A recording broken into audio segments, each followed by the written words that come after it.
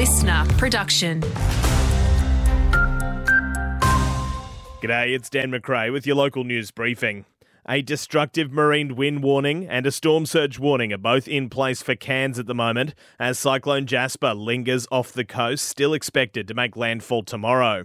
Seaports up and down far north Queensland are closed, while the Cairns airport will be shut completely from tomorrow. Cyclone shelters are now open for those who need them, and those who don't need to prepare now to be isolated for up to 5 days. Ergon's Charlie Cassar says his crews will be ready in the aftermath of the cyclone. However, right now, everyone needs to take advantage of their power supply while they have it. I think the important things are get your cyclone kit ready, charge your phones, have a power bank, batteries, a torch, all those little things. There is information on our Ergon website. Also, think about where you're going to go if something happens. Meanwhile, Cyclone Jasper is being prioritised over the state's leadership crisis.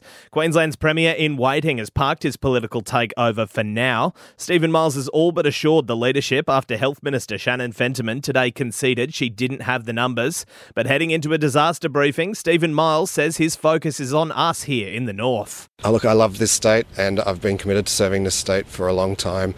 This has always been about Queenslanders and the focus is on keeping Queenslanders safe. New data from CanStar shows far north Queenslanders are doing it extremely tough right now. The 2023 Pulse report shows that nearly 70% of Queensland renters are paying $60 more per week than they were a year ago. While mortgage holders aren't much better off, the number one reason for selling your house in the last year was soaring repayments.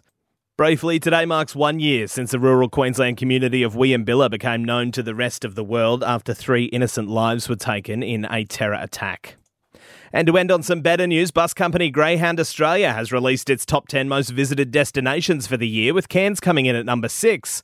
Brisbane took out the top spot, followed by Townsville and Byron Bay. Cairns also scored 7th place for ticket holders this year.